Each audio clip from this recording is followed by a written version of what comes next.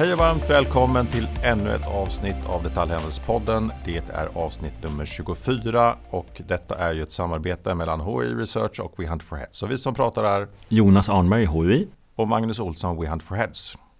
Och idag har vi en celeber gäst och redan namnet antyder en solid kompetens. Välkommen Bank Bergström från Nordic Nest. Tack så jättemycket. Superkul att vara här. Vem är du och kan du berätta lite grann om din bakgrund? Ja, men gärna. Jag skulle säga att jag är detaljhandelsnörd ända ute i fingerspetsarna. Jag halkade in på detaljhandeln när jag pluggade i Västerås 2004 och läste ekonomprogrammet och fick ett extra jobb på Elgiganten som säljare. Och jag minns så väl efter första säljet, en Canon digitalkamera, så var jag fast. och sen dess så har jag... Första fixen liksom. Precis, ja. Det kan aldrig sluta med det här. Och sen dess har jag spenderat mycket tid i elektronikbranschen, dels på Elgiganten och så var jag en sväng på PC City som är ett minne blott nu. Men just det, de försvann redan 2009. Ja, det var din nästa arbetsgivare som bidrog med det. Ja, precis. Jag hann ju byta tack och lov till Mediamarkt och började där 2007 och var med och öppna vårt varuhus i Norrköping. Superspännande att komma in så tidigt i bolaget. Det var full fart framåt och bara växa. Och på den tiden jag anställde 100 man per varuhus. Precis. I stort sett. Det var en helt annan värld jämfört med idag. Det var helt galet. Ja. Det var så mycket grejer och människor. Och komma ifrån ändå elektronikbranschen, från den största aktören och såg hur vi jobbade där till att se skalan och satsningen som Mediamarkt gjorde. Det var imponerande. Så jag hängde kvar där till 2015 i en massa olika roller. Och både i varuhus som varuhuschef i Växjö och Heron City. Och sen var jag en sväng på huvudkontoret och ansvarade för drift och försäljning för alla varuhusen. Så verkligen brinner för det personliga kundmötet och ledarskap. Jag brukar säga att det finns 3 saker i livet som jag älskar. Det är min familj, det är kundförsäljning och ledarskap. I vilken ordning?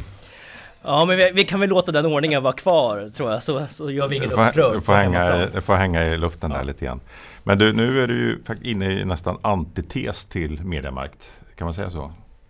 Ja, det kan man väl säga, förutom att vi växer snabbare än vad Mediamarkt gjorde. Så att tillväxttakten är mycket högre. Men inte så mycket varuhusyta? Det är det inte. Nej, vi har väl totalt nu i kvadratmeter, än så länge 8000 kvadratmeter lager. Så att det är mycket yta. Det är större än något varuhus jag varit med och öppnat i alla fall. Men berätta från början, i Nordic Nest var ju tidigare Design Online. Berätta. Ja, men jag kom in i januari 2017 som vd och då hette vi Design Online och ett fantastiskt välskött bolag grundat av Jörgen Bödmar, en inbodd kalmarit. Och en av de tidiga svenska e-handelsbolagen, eller? Men verkligen, 2002 startade vi. Och vi växte ganska långsamt, så det var först 2013-2014 som det där verkligen tog fart. Och Jörgen hade ju en vision om att sälja skandinavisk inredning runt om i världen. Så innan vi ens hade omsatt 50 miljoner så hade vi 8 stycken sajter runt om i världen. Och det är ju ett fundament för det vi är idag. 70% av vår omsättning går ju utanför Sverige. Men när jag kom in så Design Online var kanske marknadsplats är kanske det bästa sammanfattande ordet. Alltså en plats där vi hade fantastiska varumärken och produkter och dit kunden kom för att handla de här fina produkterna när vi hade rätt pris och grejerna på lager. Och det där insåg vi ganska snabbt att det har ju varit en framgång hittills, men ska vi växa och lyckas framåt så måste vi göra någonting mer. Och var allting lagerlagt då, eller fanns det också dropship? Nej, allting var lagerlagt. Och det har varit en viktig del och är en viktig del i kunderbjudandet, att vi kan leverera så snabbt som möjligt. Och där startade vi ett omfattande arbete. Så vad ska vi vara framåt? Och vad ska vi göra? Och dels titta på bolaget. Förflyttningen från en marknadsplats till vad då? Och vår mission idag är att vi vill hjälpa människor att skapa hem att älska. Och i ärlighetens namn så råkar det vara så att av våra 30 000 artiklar så har vi inte en enda produkt som någon kund måste köpa. Det finns billigare tallrikar och glas om man vill ha någonting att äta och dricka ur. Det finns billigare lampor om man vill ha ljust hemma. Men av någon anledning så i år så kommer det vara 1,3 miljoner människor runt om i världen som handlar hos oss. Varför då? Men de här människorna vill ju göra någonting mer än att bara äta och dricka och ha ljust hemma. De vill ju bygga upp ett hem där de själva mår bra, där deras familj och vänner mår bra och trivs, och en del också för att skryta om att de kan det här med inredning. Så att det handlar om att hjälpa människor att bygga en plats där man mår bättre i, alltså skapa hem att älska. Och så det landade vi först, och då kändes ju namnet Design Online liksom som en dassig webbyrå från 90-talet i ärlighetens namn. Så vi gjorde ett ganska omfattande arbete. Vad ska vi heta framåt? Och då hade vi i 2016 startat ett produktvarumärke som hette Nordic Nest. Och där efter en ganska liksom lång sväng med namngenerering och påhittande så inser vi att det här Nordic Nest är ju liksom det bästa vi har. Så då beslutade vi oss för att liksom byta namn från Design Online till Nordic Nest. Det var ett tufft beslut, antar jag? Jättetufft beslut. Vi var uppe i styrelsen i hösten 2018. Och vi har haft en jättebra dialog i styrelsen, aldrig liksom hamnat i oenighet och så. Det enda beslutet på 4 år där vi hade en formell reservation var i namnbytet. Och vi var alla beredda på att det här kommer vara tufft kortsiktigt. Men på lång sikt är det här absolut det bästa beslutet.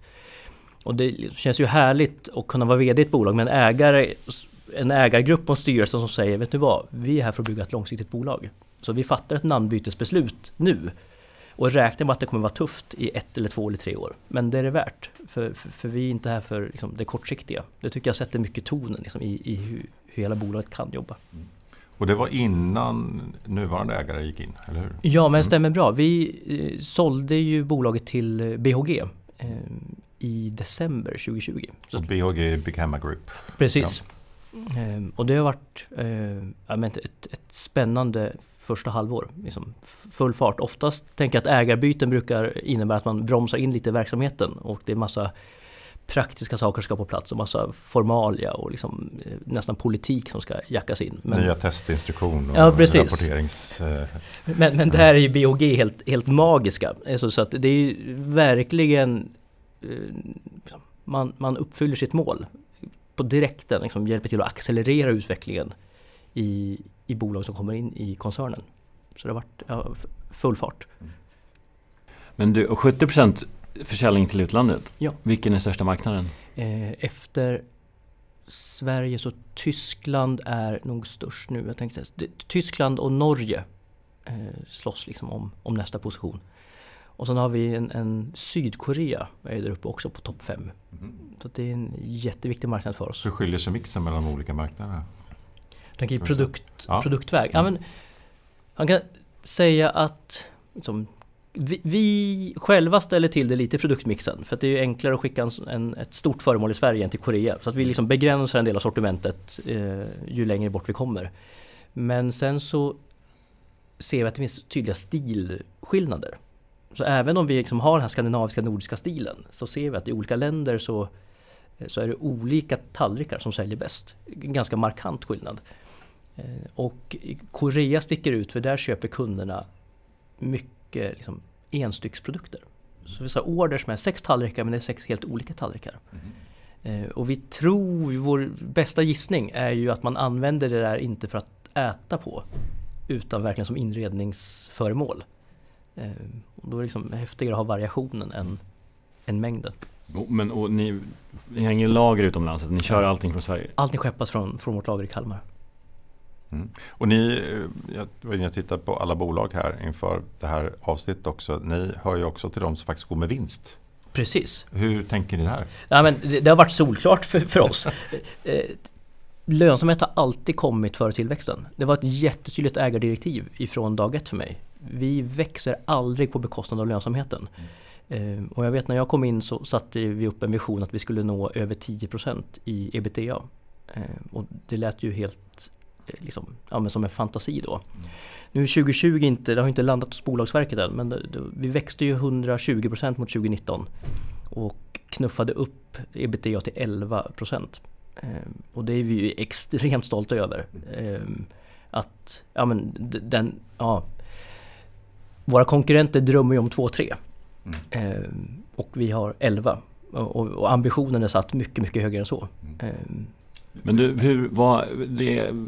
vi kommer in på pandemieffekten alldeles strax, men bara det hur viktigt var det egna varumärket Nordic Nest när ni lanserade det, och inbillar mig kom väldigt mycket ur lönsamhetssynvinkel, och hur stor del, får du säga det, hur stor del av försäljningen idag är egna varumärken och hur viktigt är det för vinsten? Ja, men absolut, det är en liten del, det är under 5%. Så att det är än så länge inte en betydande del av vinsten, utan det är drivet av ett hårt arbete dag för dag i bolaget. Sen så kommer ju säkert våra egna varumärken vara viktiga för lönsamheten, men för oss så handlar det om att bygga egna varumärken där vi ser att det finns ett behov i sortimentet att fylla. Alltså där vi kan ge kunden någonting annat och någonting nytt som inte våra jätteviktiga partners kan erbjuda. Och där finns det luckor i produktrangen som vi ser. Och det är jätteviktigt i allt vi gör. Att drivet kommer inte ifrån egentligen lönsamhet. Vi har 3 grundstenar i bolaget. Den första är att vi vill skapa världens bästa kundupplevelse. Det andra är att vi vill bygga världens mest motiverade team. Och det tredje är att vi ska driva världens mest lönsamma retail. Ordningen på dem är monumentalt viktig i det vi gör. Och det gäller egna varumärken, det gäller hur vi fattar beslut på kundservice, det gäller kampanjer och strategier. Kunden kommer alltid först. Och genom att ha det fokuset så kommer lönsamheten. Så även egna varumärken, det får inte bli vi gör det här för att tjäna pengar. För då börjar man ta massa genvägar och slarvar i erbjudandet till kunden. Och det kommer aldrig lyckas i längden. Det är möjligt att det lyckas i 1, 2, 3, kanske 5 år. Men sen kommer det inte flyga längre. Lite ovanligt att höra om ett långsiktigt e-handelsbolag. det var ingen kritik utan kul. Men jag brukar ibland tänka så att med e-handeln så kommer inte bara en ny försäljningskanal in i världen. Det kommer också en ny affärsmodell in i världen. Så det är okej att inte tjäna pengar och driva bolag. Det är helt absurt. Att det under så många år så är det ägare, vd:ar och viktiga högt uppsatta personer i de här bolagen som publikt säger vi skiter i lönsamheten. Alltså vad händer med en organisation och ett bolag när man både internt säkert kommunicerar och sen får läsa om sitt eget bolag på nätet där det står så här: lönsamheten är inte viktig för oss. Men är det inte så, och det känns ju nästan värre än någonsin nu med värdering av vissa D2C-bolag som känns helt hysteriskt utifrån vad man säljer som egentligen alla andra också säljer. Och så. Men det är ju också så att vi ser en väldig koncentration av ägande som inbillar mig också till följd av det här och som ju ni själva är en del i. Är det så? Du ser fler ägarkluster som äger delar av handeln. Ja, men så är det. Det konsolideras ju väldigt hårt i kategorin och det är ju för att är helt säkert för att försöka skapa en högre lönsamhet. Men vad skulle du säga är största fördelen med att då ingå i BHG-gruppen? Den absolut största fördelen är att vi får tillgång till 2000 nya kollegor som är superduktiga på det de gör. Och att vi kan ringa till en SEO-specialist på gruppnivå som är den bästa i Sverige och som bara vill vårt bästa. Som inte ger ett förslag för att få fakturera 10 timmar till nästa månad. Och det är inte, jag säger inte att alla gör det, men bara att slippa ha den känslan i magen. Att Stefan säger det här för att han vill oss väl. Och vi märker det för att han skickar mejl sent på kvällarna och på helgerna. Att så här, nu har jag hittat det här, tänk på det. Och det är ju både SEO men det kan ju också vara inom logistik eller CRM. Det finns så många områden. I en grupp med så många fantastiska bolag så finns det spetskompetens och stjärnor överallt och kunna få ta del av det och få erbjuda det vi kan in i gruppen. Det är den enskilt största fördelen. Ska vi gå in på pandemin lite grann? Det har ju varit en extrem e-handelstillväxt i största allmänhet och det har varit en extrem tillväxt i allting som har med hemmet att göra. Så att till viss del så har ju all tillväxt är kanske inte förtjänad ur ett rent kompetensperspektiv. Nu säger jag inte att ni har gjort ett dåligt jobb, men hur mycket tur och mycket skicklighet i 2020? Ja, men det där är ju the $10 million question. Ja. Hur mycket har pandemin påverkat och hur mycket egen insats? Och det är klart att pandemin har påverkat. Det är klart att vi har fått en skjuts i marknaden. Alla har den skjutsen. Så att, förutom mode. Ja, förutom mode. Ja. Alltså, det är väldigt ödmjukt att stå på rätt sida av den mittlinjen. Men med det sagt, det finns ju modeaktörer på nätet som har lyft. Absolut. Så det är ju framförallt en fysisk mode i city, ja då är det tufft. Och där är så här, vad är egen insats och vad är pandemin? Ja, men vi vet att vi har växt mycket, mycket mer än våra konkurrenter. Så att liksom, pengarna har funnits där. Sen gäller det att vinna de pengarna också. Och där har vi liksom accelererat vår tillväxt. Så att även om våra konkurrenter har växt 30-40%, så växte ju vi 2020 med 120%. Så att, och det har då är det inte bara tur. Då är det inte bara tur. Nej.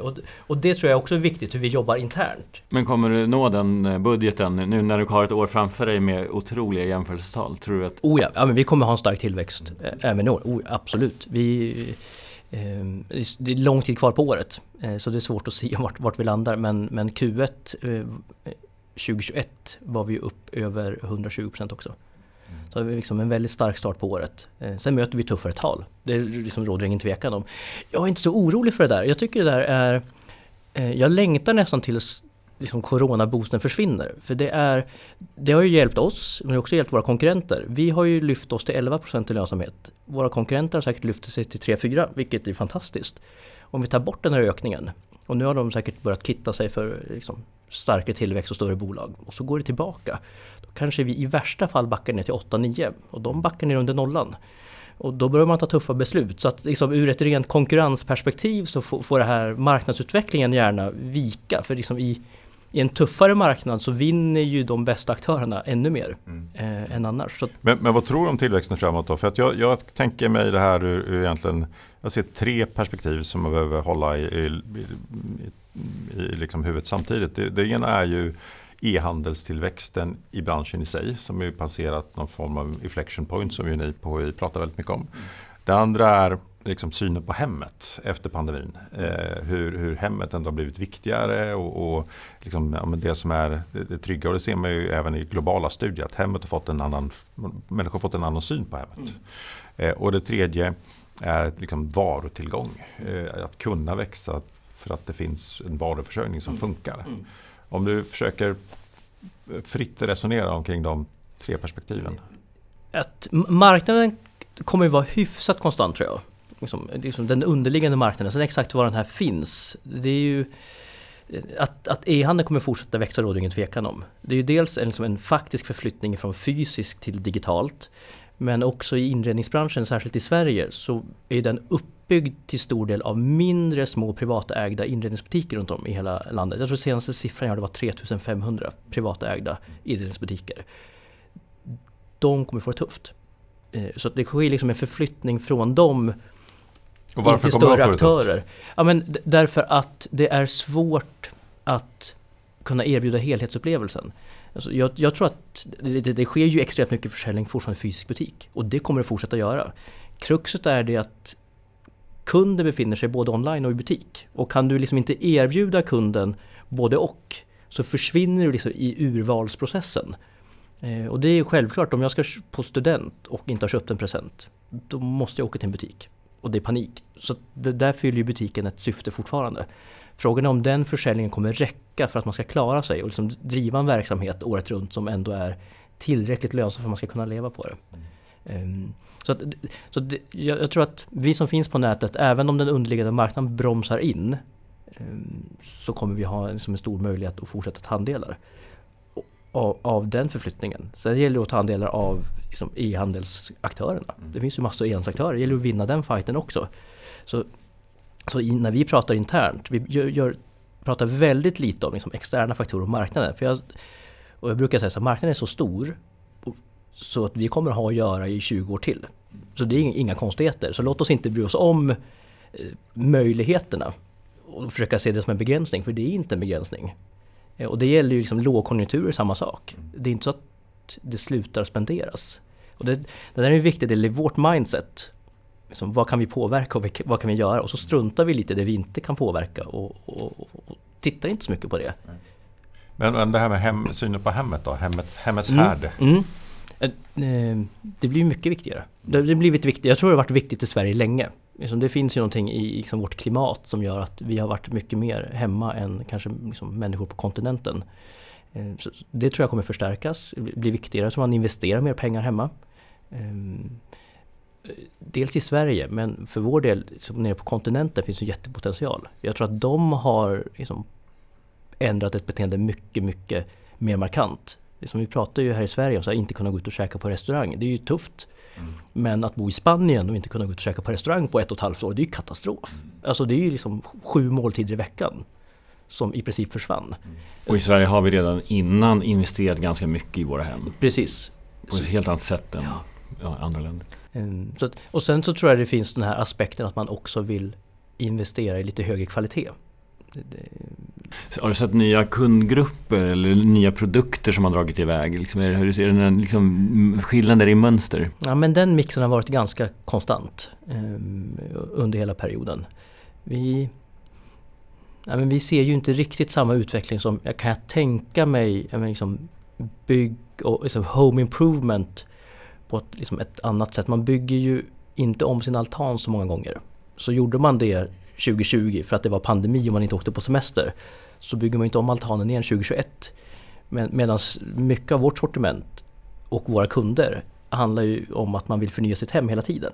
Vi sitter i soffan en fredagkväll och bara så här, vi behöver någonting nytt i vardagsrummet. Hemredningsknarkarna. Exakt. Och det är ganska förhållandevis små snittkvitton. Så man behöver liksom inte ställa in sin semesterresa för att kunna köpa lika mycket heminredning som man vill. Så att, liksom, huvudmålgruppen för oss befinner sig i vår kategori hela tiden. Det är inte så att de hoppar in i en köpresa och sen hoppar ut, utan de är ju hela tiden i inredningskategorin. Och ibland tittar de och ibland så köper de. Jag har upplevt någon ny syn på konsumtion då. Alltså vi ser att värderingar, hållbarhet blir mycket viktigare, och att vara mer i hemmet kan du ju njuta av. Men en nackdel skulle ju kunna vara då att man liksom, men vi vill hellre vara ute i skogen och göra grejer än att konsumera. Och i den, som du inledde själv, vi säljer saker som man egentligen inte behöver. Hur ser du på det? Men, det är tydligt att båda de trenderna finns. Alltså, vi vill vara ute mer i skogen och naturen, men också värna om hemmen. Så jag tror att det vi kanske ser, vi ser inte riktigt det i vår försäljning för vi har inte de produkterna, men jag kan tänka mig slit och släng heminredning, om man ska kalla det lite slarvigt uttryckt. Det tror jag kan vara tuffare. Liksom krimskrams. Samtidigt som Dollarstore, outlets, allt möjligt växer ju nästan lika starkt som e-handeln. Så vi är fascinerande. Jag tänker så här, en fråga som dök upp i mitt huvud är varumärkets betydelse. För att många av era kollegor och konkurrenter jobbar ju väldigt hårt liksom med performance marketing och köper kunden, vilket också leder till den här minskade lönsamheten. Vad tänker du om liksom företagets varumärke som destination framåt i handelsvärlden? För det har varit enkelt att växa, det är ju bara att köpa kunden. Ja, precis. Ja. Och dessutom inte bry sig om lönsamheten. Nej, så det är bara att åka. Det är kanon. Nu tror jag de flesta bryr sig om lönsamheten och då blir det tufft. Men så här, varumärket är jätteviktigt. Hur viktigt och hur mäter man det och hur mycket pengar ska man investera? Det är ju nästan omöjligt att svara på. Det tror jag är... Ja. Fast det går att göra. Jag har jobbat med att hjälpa e-handlare att bygga varumärke i sitt eget bolag. Och det handlar ju väldigt, men utmaningen där är ju att alla de som har jobbat med performance marketing, de har ju inte läst de böckerna om man ska vara retgast. Det är en helt nya arena. Ja. Vad fan ska vi vänta 3 år på att få payback? Hur går det till? Det är en helt annan dimension. Ja. Ja, men, och där tror jag det är inte samma person som ska hålla på med det här. Jag tycker det som säger det bäst i branschen är Rickard Lyko. Man säger varumärket är jätteviktigt, det måste vi investera i. Men vi kan inte det är liksom ingen idé att försöka mäta på samma sätt, för det går inte. Vi måste våga tro på någonting. Sen kan vi mäta det över tid med trackingar och klassiska kopior som e-handel inte har tittat på med kännedom och tänkbarhet och preferens och allt sånt. Och det är den typen av uthållighet som i så fall man måste ha. Sen så tror jag också i all sin enkelhet, och det är jätteviktigt för oss, har varit liksom, att bygga varumärken genom att ta hand om kunden. Alltså om vi tar hand om kunden så kommer de komma tillbaka. Vi är ju ganska övertygade om att vi kommer aldrig kunna vinna en kund på pris längre. Man kan bara förlora kunder på att ha fel pris. Så därför så säger vi att det är klart att vi ska ha samma pris som våra konkurrenter. Men det är inte den fighten vi ska vinna. Vi ska liksom vinna kundservice-fighten. Men priset är viktigt för kunden. Ja, och hur ser er kampanjstrategi ut? För e-handeln är ju väldigt kampanjintensiv och man är ute och letar deals och så. Hur gör ni? Ja, men vi har också väldigt mycket kampanjer. Dels så prismatchar vi löpande, så vi som ligger rätt i pris på vårt sortiment dagligdags. Men sen behöver vi ha mycket kampanjer på det också. Men och förlåt, om du har en kampanj och Royal Design har också det, och varför har du en lönsamhet då? Jag är helt övertygad om att det ligger i engagemanget och kulturen. Liksom våra sista 7% är inte för att vi är smartare eller gör bättre affärer. Det är liksom för att om varje anställd varje dag fattar ett beslut bättre för bolaget för att man tycker det är kul att gå till jobbet, så blir det så ofantligt mycket pengar på sista raden. Vi har ju lager och kontor som sitter ihop. Och i vårt packmaterial, en meter bubbelplast kostar 1 krona. Vi skeppar ju i år 1,5 miljon orders. Om vi för att teamet mår bättre får dem att välja 1 meter bubbelplast mindre i varje paket, så sparar vi ju 1,5 miljon kronor på sista raden. Alltså det är en... Ingvar Kamprad liksom, ja, men varje justering. moment. Och det där är liksom... Det är hela hemligheten. För det är ett race... Det är inte egentligen ett race om tillväxt. Det är ett race om kostnader. Och för att komma tillbaka till det vi pratade om innan med liksom, bolag som inte fokuserar på lönsamheten. Det är ju bara en tankevurpa. Vi har ju högst tillväxt av alla våra konkurrenter och har aldrig fokuserat på tillväxt. Men vi har sagt att vi ska växa sista raden i absoluta kronor. Och enda sättet att göra det är ju öka topline. Det går liksom inte att öka kronantalet på sista raden utan att ha stark tillväxt. Men varför pratar man om det näst sista i flödet och inte pratar om det sista? Och sen driver liksom hela teamet och organisationen åt det hållet. Så det tror jag verkligen. Jag tror knappt att vi har bättre inköpspriser. Vår inköpschef säger ju att vi har det, men jag tror att han hittar på. Så. Men du, nu ger ni er på fysisk närvaro. Ja, spännande. Ja, det gör vi. Svenssons i Lammhult, Precis. en ikon som nu blir uppäten, kanske elakt uttryck. Ja, det tycker jag var elakt. Det var någon av nyhetssajterna som använde det och slukade. Bank Bergström slukar Svenssons. Ja. Det tycker jag är lite hårt uttryckt. Vi är så glada för att liksom få fortsätta vara med på den här resan, den 130-åriga resan som Svenssons ändå är. Och att nu i gruppen få in Sveriges mest kända varumärke inom premiummöbler, liksom med högst förtroende hos alla kunder. Det är ju fantastiskt. Alltså vilken plattform att få liksom bygga vidare tillsammans med hela teamet. Men, och nu blir ni också, i det blir ni också kund, eller liksom ni blir wholesaler till dina konkurrenter också. Nej, men det blir ju inte riktigt. Svenssons har ju idag ingen egen möbelproduktion. Det finns ett eget varumärke som säljs. Ja, som liksom säljs i Svenssons bara. Sen så det är en lockande tanke. Vi har ju bollat den också. Som våra egna varumärken ska vi liksom släppa det och distribuera det, och hur ska vi jobba med det? Så det är absolut en tanke som har slagit oss. Men berätta om det här. Vad innebär det att äga de här? Men vi satte för Nordic Nest ett långsiktigt mål att vi ska bli liksom bäst i Sverige på premiummöbler och premiuminredning. Och det är ett väldigt viktigt steg i det målet är ju att förvärva Svenssons. Det är klart att vi hade kunnat bygga upp det där på egen hand. Men det är svårt. För att bygga upp det här starka förtroendet som varumärket Svenssons har hos kunden, det tar 130 år. Och att kunna addera liksom, den kompetensen och kunskapen som vi har i Nordic Nest med kompetensen i Svenssons med varumärkesstyrkan, liksom, det kommer bli fantastiskt. Det finns ju idag ingen riktig duktig heltäckande aktör i Sverige på premiummöbler. Det finns ju några enstaka liksom, grupper och konstellationer där EM är väl kanske det varumärket som är mest spritt. Men liksom, det är en franchise-konstellation med allt vad det innebär. Liksom, man driver en egen en webbsida som matchar priser och alla butiker ska matcha priser, kan jag tänka mig liksom en tuff diskussion på EM som vi inte behöver ha liksom, i Svenssons benet. Men det är ett sätt att få en tyngre makt också som detaljist. Jag menar inte att ni är ICA eller någon av de här jättarna än, men Svenssons är en viktig kanal för många varumärken. Ja, men också med möbelhandeln, om vi tar bort IKEA som är något helt annat, så har ju möbelhandeln varit ganska styrd av leverantörerna. Oh ja. Och med tyngre, en större detaljist, så klart att du får en annan förhandlingsmakt. Ja, men det får vi, verkligen. Sen är vi så glada att jobba med de här superduktiga varumärkena. Och vår resa framåt handlar ju om att utveckla kundresan i dialog med dem. Jag tänker att något som många varumärken är oroliga för är hur ska vi fortsätta visa våra produkter i fysisk miljö. Och det ser vi ju idag, så öppnar ju många varumärken upp showrooms.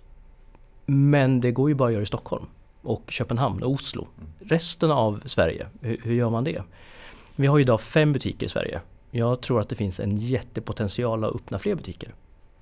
Och där tror jag att få med våra leverantörer och partners på den resan och tala om att vi kommer hjälpa er så att vi säkerställer att era produkter syns. Och med tanke på din historia, tänker du mediamärksstorlek eller tänker du lite mer modest? Så vi kommer nog inte ha någon butik med 100 anställda i Svenssons. Inte år 1? Nej.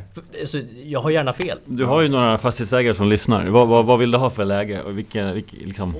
Ja, men vi har inte hunnit göra det jobbet. Affären blev klar här för 2,5 veckor sedan. Så vi har liksom ett spännande arbete att göra tillsammans med teamet på Svenssons och liksom hur våran övergripande strategi ska se ut. Men att det finns utrymme i Sverige för fler fysiska butiker, det råder ingen tvekan om. Nej, särskilt inte i nuläget när det finns lite tom yta här och var som säkert kan upphandlas till lite mindre hyreskostnader givet att man också faktiskt har ett intressant varumärke. Ja, men det är vår förhoppning i alla fall. Spännande, den måste vi följa. Du får komma tillbaka hit när du har bestämt dig. Gärna. Ja. Och hur ser du på butikens roll då? För att tittar man på, jag brukar ju ofta referera till USA och dels den utveckling som var innan pandemin med digital native som öppnar fysisk butik, och nu har ju faktiskt de etableringarna kommit igång igen efteråt med ännu fler aktörer som öppnar fysisk butik. Vad är, förutom att ge leverantörerna ett showroom som ni organiserar och har som en del i er affär, vad är syftet? Det är, men återigen, det kommer tillbaka till kunden. Alltså hur vill kunden köpa produkter? Och jag försöker att inte prata så mycket om liksom olika försäljningskanaler utan prata istället om kunden. Och när det gäller sortimentet som vi idag har på Svenssons, jag är helt säker på att i princip alla produkter vi säljer har kunden någon gång tittat på fysiskt. Det kan vara i en butik, det kan vara på en möbelmässa, det kan vara hemma hos någon kompis. Men så man har tittat på produkten. Man köper inte soffor och fåtöljer för de pengarna utan att först ha tittat på produkten.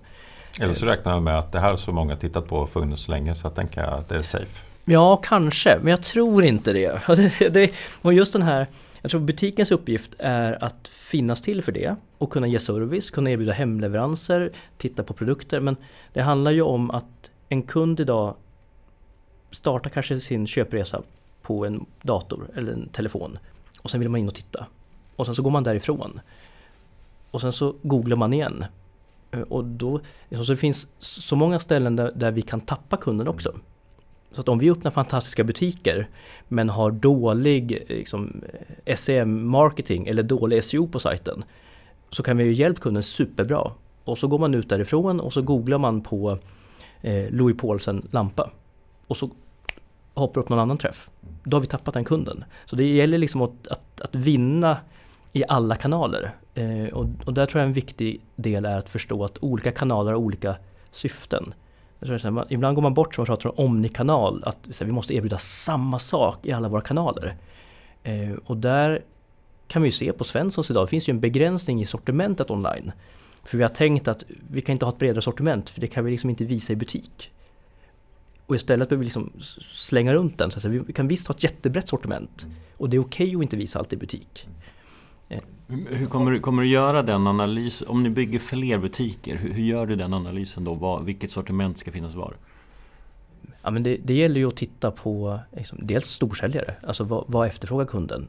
Och sen väldigt mycket av våra produkter är ju build-to-order-produkter. Där man kan välja textilslag, träslag och färg och form. Och så här, hur bygger vi då utställningar där vi hjälper kunden att hitta rätt? Jag tycker bilhandlare, en del är bra på det här. Där du på ganska kompakt yta får alla tillval tillgängliga. Så att du som kund kan åka in och titta och klämma och känna och sen ta beslut. Så att det gäller att då fyller ju bilhandel det fyller ett bra syfte där. Sen vill inte jag stå hos min bilhandlare och bygga bilen. Det gör jag jättegärna hemma i soffan. Som framför tvn och bygger och testar. För då kan jag också titta på priset. Då behöver du liksom inte... Det är ganska bekvämt. Och sen så kan jag ta den och gå tillbaka. Finns det också något i att ha butik? Finns det något lyxigt? Alltså en del av de köp man gör av sig är ju ganska... Vad kostar en Lamino-fåtölj? Kostar... Ja, men liksom 10 000. Det är en stor investering. Absolut, jättestor investering. Och då kan det finnas ett mått av att själva köpet är en viktig del för konsumenterna att äga produkten också, att vara där och testa och så. Absolut, det tror jag. Liksom det finns det är inredningspornografi vi pratar om. Men kan butiken hjälpa till med det på ett annat sätt än du lyckas med på nätet? Ja, absolut. Det är dels att kunna titta på produkten, men det är också ett rent liksom, mänskligt psykologiskt plan. Att ha en fysisk närhet, att få träffa en annan människa, att få prata, att liksom få någon form av i det här, att ritualen i själva köpet är något sånt viktigt. Liksom. Det tror jag absolut. Och därför så det är inte säkert att den största andelen av köpen avslutas i våra butiker. Den tiden tror jag är förbi. Men det spelar ingen roll. Det spelar ingen roll alls. Det är ju, alltså, jag gillar din kanalagnostiska sida här nu som kommer fram. Ja, men om kunden är fokus. Sen så tror jag en annan väldigt viktig del i möbelupplevelsen är ju leveransen. Liksom, hur kommer den här produkten hem till kunden? Kommer den hem i ett paket som är ställt utanför tomtgränsen i spöregn? Eller kommer vi hem med den är monterad och det sitter faktiskt möbeltassar på. Även om du inte betalade för dem så har vi satt på dem för att vi vill inte förstöra golvet hemma hos dig. De små detaljerna kräver fysisk närvaro. Och då kan vi nå till den höga servicenivån. Men gör du en sån hemleverans? Vi gör inte det idag. Och det får vi också titta närmare på i detaljer. Men jag är helt övertygad om att äga liksom last mile på möbelsegmentet kommer vara en väldigt viktig del i att kunna nå till den höga servicenivå som vi vill. Spännande. Sen tycker jag det är spännande det du säger också med att liksom göra upplevelsen i butik tydlig utifrån de här alla alternativ som finns. För det är ju en myriad av alternativ när du har en custom-made möbel. Och där finns det ju jättemånga bra exempel också på från USA hur de som är duktiga och har väldigt mycket online-data, hur de bygger sina butiker utifrån hur kunder faktiskt väljer, hur man vet att de väljer. Det är fantastiskt. Ja, men Systembolaget brukar jag ta som exempel. De är bäst på i vilken ordning fattar man beslut i köpprocessen. Och det är liksom att nästan ha det som förebild för hur vi liksom bygger upp fysiska miljöer sen.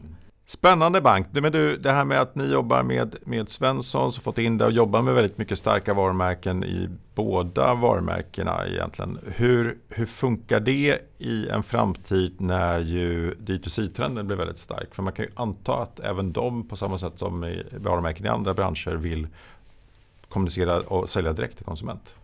Absolut, och det ser vi redan. Och det tror jag det kommer ju komma vare sig vi vill eller inte. Säg någon leverantör som gör D2C bra i din värld. Ja, men det är nog ingen som gör det bra än. Helt enkelt. Ja, men, och det är ju så många olika delar. Det är dels liksom drifta sajten rent försäljningsmässigt och inte bara varumärkesmässigt. Men sen är det logistik. Liksom, det är så många komponenter bakom. Jag skulle gärna se att vi blir en partner till våra leverantörer. Alltså låt oss sköta sajt och logistik. För det är klart att ni kommer kunna sälja direkt till slutkund. Det hjälper vi gärna till med. Men vi är ju jätteduktiga på backend. Så kan vi hitta ett partnerskap där. Jag tror en väldigt stor skillnad mot till exempel mode, där jag tror D2C kommer lyckas bättre. Det är ju att kunden hos oss är inte liksom inte varumärkespreferensen som styr köpet. Utan det är hemmet och vad man vill bygga. Jo, fast om du vill ha en Bruno Mattsson-fåtölj, då vill du ha en Bruno Mattsson-fåtölj och inte en Nordic Nest-fåtölj. Ja, men där tror jag också att valet till att ha Bruno Mattsson-fåtöljen, alltså när fattas det beslutet? Och då tror jag man vill titta på andra fåtöljer eller få inspiration på annat sätt från som andra varumärken. Och sen så när köpet väl ska göras, ja då kommer vi fightas med Bruno Mattsson och alla andra som säljer produkten. Och då tror jag liksom leverans, service, pris. Och där tror jag att vi kommer kunna erbjuda mycket, mycket bättre leveranskvalitet än varumärkena. För det är ju inte deras liksom, specialitet. Och så att de här hygienfaktorerna i köpet är jätteviktiga. Och där vi så hjälper oss gärna till. Så det kan vara tryggare att köpa ett varumärke från Nordic Nest än att köpa det direkt från leverantören? Fast. Ja, men ur ett rent liksom, varuförsörjningsperspektiv tror jag att i alla fall jag som kund skulle tänka så. Ja, och ändå det känns det klokt, det låter spännande, och att gå D2C känns ju rimligt som leverantör ändå, dels för att testa det och utveckla det, och dels för att bygga makten gentemot dig, och kan jag bli en bra D2C-aktör så kanske jag får större hyllor hos dig och större yta, alltså, så att, och det borde finnas en win-win där. Ja, och där tror jag också att vi fyller en jätteviktig funktion i att samla alla de här varumärkena. Alltså kunden vill ju se ett riktigt hem. Det är skillnad ifrån mode. Min sambo, hon är ju Adidas-tokig. Alltså hon kan ju köpa Adidas, hon köper ju Adidas bara för att det står Adidas på det. Det finns ju inget riktigt sånt starkt varumärke inom inredning. Det finns ju inget hem som bara har ett varumärke. Men tror du utvecklingen kommer göra att vi får färre eller fler olika varumärken? Fler. Definitivt. Som nischar in sig. I lite grann på samma sätt som mode eller sport för en del. Men jag tänker med så här dagligvaruhandel, där känns det som att du måste vara varumärke 1 eller 2, och annars finns det ingen framtid, för där är det EMV som gäller. Fast det är så många smakpreferenser inom, det finns så många liksom. Jag tror att det handlar väldigt, väldigt mycket mer om produkten än om varumärket. Nu är det säkert någon av varumärkesägarna som inte alls gillar det jag säger, men hade de inte haft en fantastisk produkt så hade de inte sålt den, oavsett varumärket. Nej, men det tror jag du får medhåll från dem också. De älskar sina produkter. Men det finns ju om vi pratar om e-handels framtid generellt, så D2C är en trend. Men sen har vi det här andra företaget som heter Amazon, som ju lanserade i Sverige och som ju hittar på massor med spännande saker. De köper filmbolag, de lanserar nya koncept, de har lanserat hårsalong. Häromdagen så gick CVS och de klassiska apoteksaktörernas kurser ner, därför ryktas nu igen om att Amazon ska öppna apotek. Kommer de att komma upp på kartan i Sverige som en seriös konkurrent eller seriös aktör inom e-handel överhuvudtaget? Om man nu får kalla ett miljardbolag en uppstickare, eller har de liksom, är deras satsning misslyckad? Verkligen inte. Jag blir lite fascinerad av alla krisrubriker, liksom det kortsiktiga perspektivet. Amazon kommer lyckas extremt bra i Sverige. Vi ser ju det redan nu. Gör man lite SEO-sökningar, CDON ligger redan efter Amazon. På ett år så har allt CDON byggt upp under alla år som blivit omsprunget av Amazon. Och det är ju bara starten. Vad är din analys av deras taktik då? För de säger ju ingenting. Nej, men jag tror att de är så pass stora och trygga i sig själva. Så de behöver inte säga så mycket. De liksom låter resultaten tala för sig själva. Och man ska inte ha så mycket krisstämpeln här blir lite drastisk. Sådana här skiften har ju skett sedan alltid. Det var ju torghandel en gång i tiden som blev centrumbutiker. Och sen så flyttade det ut i liksom utanför centrum. Då pratar de om centrumdöden. Och sen så startar e-handeln och pratar om butiksdöden. Det finns ju fortfarande torghandel, citybutiker, handelsplatser idag. Men det har aldrig funnits utrymme för dåliga torghandlare, citybutiker och externhandelsområden. Så att man ska ha en jätterespekt för Amazon och se vad de gör bra, för de gör mycket saker bra. Och så finns det saker som vi som aktör på Nordic Nest och Svensson ska göra mycket, mycket bättre. Och gör vi det, då kommer vi fortsätta kunna vinna kunder. Men givet att de gör det bra, alltså de är långsiktiga, om 10 år har de lyckats. Prime Video har ett lokalt utbud som gör att liksom det ryktas ju faktiskt redan nu om att de ska starta svensk produktion. Ja, och det känns ju som att det är en förutsättning. Som e-handlare är de ju än så länge intressanta, men med Prime-erbjudandet så det tror jag är vägen in i Sverige. Men om de lyckas, vad betyder det för dig? Att vi får en till aktör att titta på och fightas med. Konkurrent, men du kan också lägga upp dina egna varumärken. Ja, precis. Det är ju en möjlighet. Jag är inte så som Amazon ser ut idag, så vi är ganska ointresserade av att skicka upp våra egna varumärken där. Varför? För att de hamnar i ett flöde som inte känns som någonting attraktivt för våra kunder. Ja, det är ju skitfult. Ja, det är liksom, väldigt långt från det här med ja, men verkligen. En dum fråga, är Amazon svagare på premium? Det är klart att de är det. Ja, men det är det i budget. Ja, men ta liksom Amazon skulle och säljer säkert supermycket premium hemelektronik. För det är liksom enkla produkter att researcha, det handlar om specifikationer och det handlar om att hitta rätt produkt till ett bra pris. Men det är mer get shit done. Ja, precis. De har inte lyckats så bra i mode heller. Och det har de säkert försökt utan att veta detaljer i USA, men inte fått. De har ju till och med startat en sån här, inte dokusåpa, men typ Project Runway för att driva sin satsning i modesegmentet. Så att de gör ju massa initiativ och alltså de har ju råd att testa. Men jag tror e-handlare och även butiker som inte har ett fokus på kundupplevelsen är ju rökta. För det Amazon är bäst på, det är ju att driva en operations till minsta möjliga kostnad och därmed kunna vinna prisfighten. Och då liksom, där behöver vi ju vara med och se till att hålla ett kostnadstempo som gör att vi klarar av det. Men framförallt erbjuda kunden någonting mer och lägga fokus där. Då kommer man överleva. Precis som alla som har fokuserat på kunden historiskt har överlevt. Och det för att knyta an till Mediamarkt och Elgiganten-tiden. Elgiganten har ju dubblat omsättningen sen Mediamarkt liksom nådde sin peak. Vad beror det på? Men det är ju som ett kundfokus, jag är helt övertygad om det.